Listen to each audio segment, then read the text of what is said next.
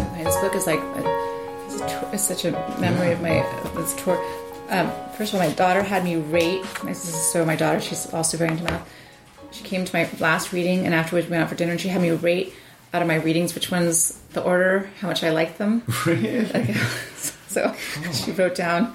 It's her. Yes, that seems to be a literary agent. So it's actually very funny, and I'm kind of happy to have it. At some point, I'll know what happened there.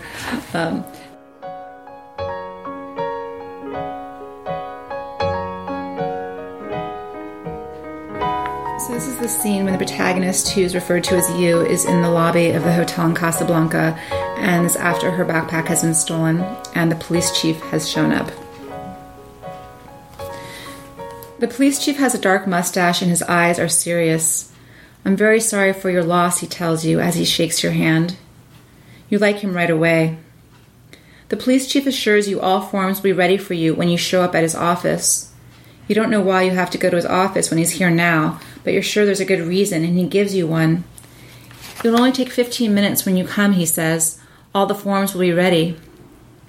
You wonder how he knows that you don't like filling out forms, but you appreciate that he understands this about you, that he's intuitive. We already have policemen on the street and in the markets looking for the man. Of course they're scouring the markets. That's the first place the thief would go, to the markets to sell the computer, the phone, the camera. How many policemen, you ask? 17, he says. 17 policemen. You try not to show how impressed you are, but 17 policemen. The police chief is a serious man. But why not 18 policemen? Where is the 18th policeman? They are, of course, also looking for the property that was stolen from you, he says. Thank you, you say, wondering how the 17 men know how to look for your property when no one has asked you what was inside your backpack. They only know from the surveillance video that your backpack was black and it was full. It's really important to me that I get my backpack back, you say. It has my passport and my computer. He nods. You have the feeling he has heard this complaint before. Crime in Casablanca must be common. You have faith in this police chief, but you have little faith in that a city of 3 million, your backpack will be returned. Desperation comes over you. There must be 100 tourists right now who have filed police reports in Casablanca about stolen goods. You are just another one of them, not distinguishable in any way. You are not even staying at one of the upscale hotels where you're sure the victims of crimes are treated with more attention.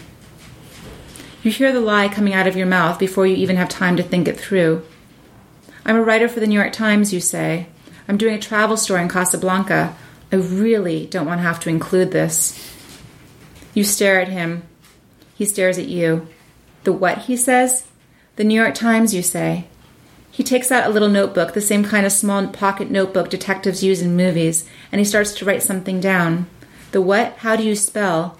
He hands you his pen. You write down the words New York Times in his little notebook. And this is a company, he asks. What kind? It's a newspaper, you say.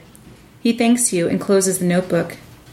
How likely is it, you ask, that you will catch this man, that you will find my things? I am 100% confident, he says. Wow, you say. You don't tell him that you are putting the likelihood at more like 5%. 100%, you repeat.